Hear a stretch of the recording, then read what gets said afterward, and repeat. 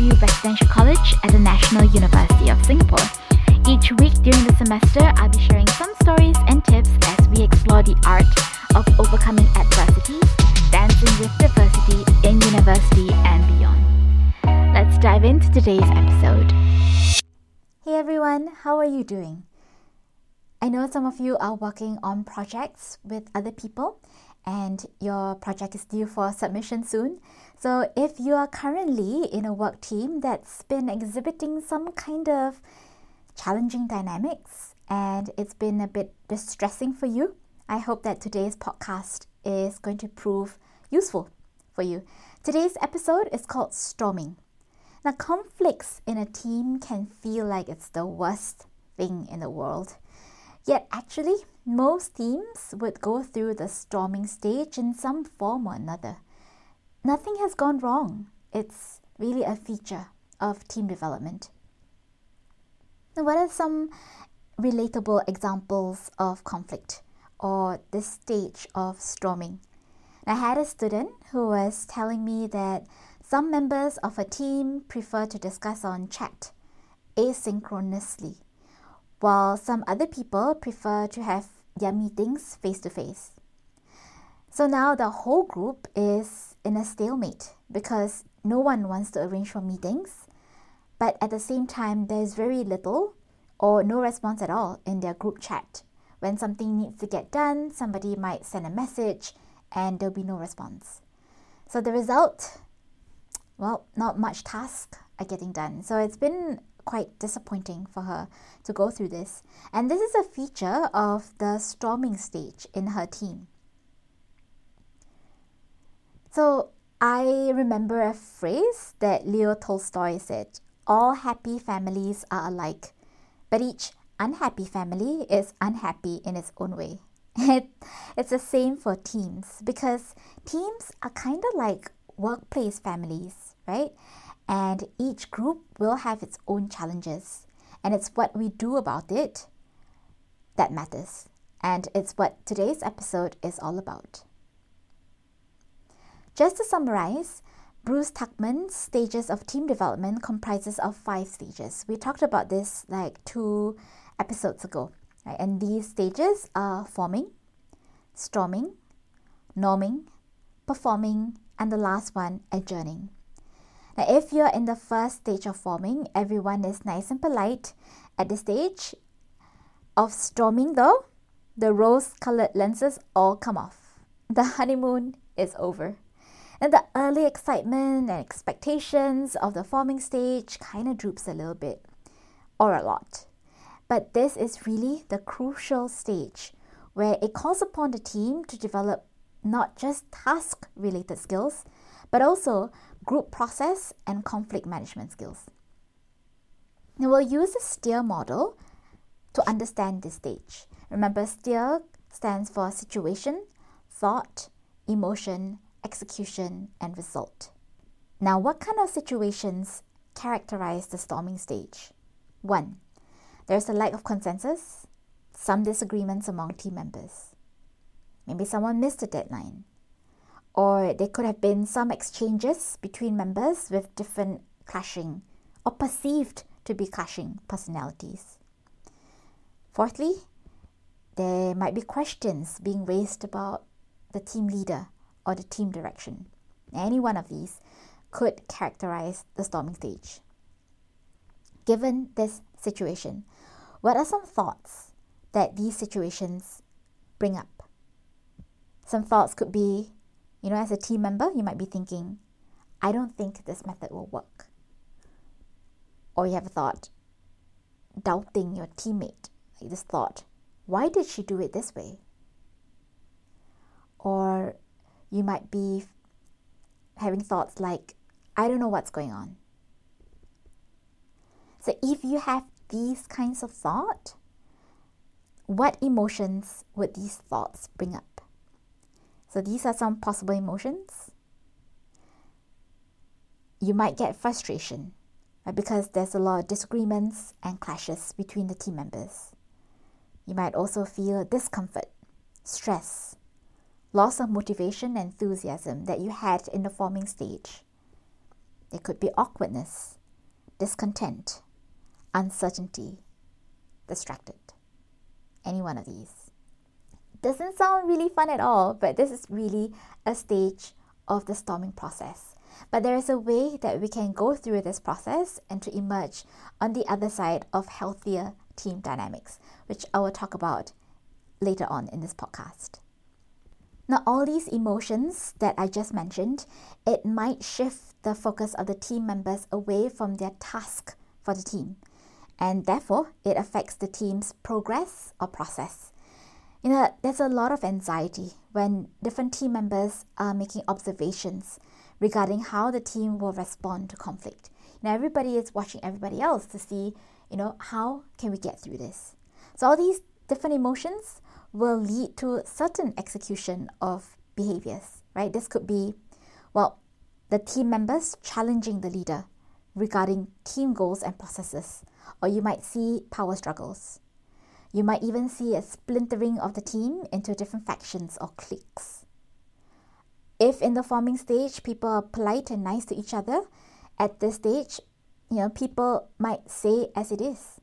And there's likely to be expressions of dissent about the team mission or expectations or roles or responsibilities.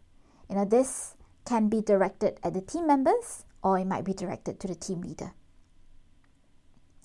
Now, if left unchecked, all these different behaviors will lead to R results, such as hindered progress of the team. There is the loss of productivity, right? Because people are upset and it takes the focus away from the task that they're supposed to do. It might even lead to a breakup of the team. So, if your team is currently at this stage, and it's definitely not a fun stage to be at, it can be quite distressing. But what do you do? Right? Because it's how we handle the stage that will determine how the team will progress on to the next stage of norming. As we shared in previous podcast episodes, a situation is a given thing, but we always have control over our thoughts. And we can make a choice to choose thoughts that move us forward rather than keep spinning in thought loops. Now here's 3 methods I like to share with you so that you can practice it on your own to cope with the storming stage at an individual level. We'll talk about the group level later on in the podcast. 1. Acceptance. Honestly, I know it's a very difficult situation to accept because it arises in you such difficult emotions to handle, like anxiety or frustration. But really practicing acceptance might help you more than avoiding the situation. Now, when we are faced with something uncomfortable, it is normal to resist it. Now, if you are someone who avoids conflict, you might be tempted to gloss over, skip over this step, or try to avoid conflict at whatever cost. But avoidance as a conflict management strategy has its place, but it's not always suitable for all kinds of conflict. Avoidance could lead to problems growing until it blows up. And when it blows up, this is when you're least equipped to deal with it. So just accepting that this storming stage is inevitable for some groups and focus more on growing the skills needed to evolve ourselves to deal with the conflict. For me personally, to help me stop resisting and accept a situation when I'm in a storming stage with any team, I would like to offer to you some thoughts that I have used that are useful for me. So some of the thoughts are sentences such as this, right? This is only for a season. So when I have this thought, I know that this is only temporary and we will get to a better stage in our team. So this thought, it is for a season, is something that's very empowering to me. Next, I have thoughts like, it is normal for people to have different opinions. But sometimes you feel very frustrated, right? Because you see things differently from other people. But once I normalize this, that this is the way it is, obviously, people have different opinions. And when I tell myself, when we are in a disagreement, I tell myself, it is normal for people to have different opinions. Immediately, I calm down and I get a lot less frustrated. Another thought that I have is I can hold the tension and still get the task done. Sometimes I think that, only if this situation gets resolved, then I can do my task. But it's also worthwhile to have a kind of think that in spite of the tension that we have, we can still get the task done. I can hold the tension. So I hope that these 3 sentences and these thoughts that I offer to you, something that I use for myself, would help you get through this storming stage. So that's the first step, acceptance. Second, divorcing the action from the person. So instead of thinking, he's so irresponsible, it might help to try a different emotion, right? So instead of thinking he's so irresponsible and feel frustrated, it might help to try the emotion of curiosity instead. You might want to try and see it from the eye of empathy and think the thought, I wonder why he did it this way. Right? So from a position of curiosity, you might not have to deal with the frustration, and it might help to reduce the tension if you were to just be curious about how come this person did it this way, and really genuinely want to know about how the other person works or how the other person thinks, so that it's easier to align with what the other person is doing and align it with your own expectations about how things should be done versus how things actually are. So this way, it helps to see things not just from my perspective or your perspective, but also understand the other person's thought processes. And this will help you to understand your team member and to be able to see him or her in the best positive light possible. For example, a colleague might have this approach or mantra of minimum input for maximum output. Now, if you're someone who does everything possible for a given job, you might get this feeling and you feel like your colleague is cutting corners. But what you value may not be the same as what your colleague or teammate values, right? Maybe for you, you're like, I'm all in on this and I'll do whatever possible it takes to get the results. But your colleague may instead value efficiency. So having these 2 different values and having it out there might help you to understand your colleague. It might help your colleague to also understand you. Really being curious about a colleague's mantra might help you to appreciate her approach or his approach, and you might be able to learn something new. Perhaps you realize that there's a time when you go all out for something, and maybe a time when something needs to be more efficiently done without having all the bells and whistles. It really helps you to really understand a person's approach, and it gives you more tools to deal with different kinds of situations. So that's the second step of divorcing the action from the person and really trying to see your colleague or your teammate in the best positive light possible. Next, stay focused on the goal. There are times when I do realize that the task at hand is pretty simple to do. But because of the social dynamics, I got to make sure that people are not offended. I have to make sure that I'm not offended. I have to walk on eggshells sometimes, and that can be really exhausting, even though the task itself may be something quite simple. And if my tasks are I'm behind deadlines, that stresses me out even further. So I concentrate on what I can control, my task. I know that at the start of podcast, I said that in this stage, because there is so much about the team dynamics that are challenging, that the productivity of the team is lower. But it also helps us to think about what we can control. And what we can control is our task. And to be intentional about what we focus on. Do we want to focus on the social dynamics, or do we want to focus on the task? Because if I don't focus on the task, I'm behind in my deadlines, I get even more frustrated with myself. So much better for me to focus on my task. Now this is a time for us to rise beyond the squabbles and see the bigger picture of the goal ahead. caring equally about the social dynamics at the expense of my task sometimes result in split energy. So I double down on the task that I need to do, and I try my best to focus on the task. So that's one method.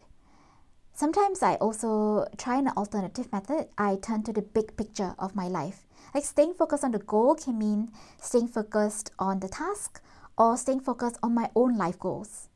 Like think about a particular squabble that I'm in or a particular challenging social dynamics. And I ask myself, like, will this situation affect me in 10 years? If it doesn't, then I just rein myself in when I get too deep into something.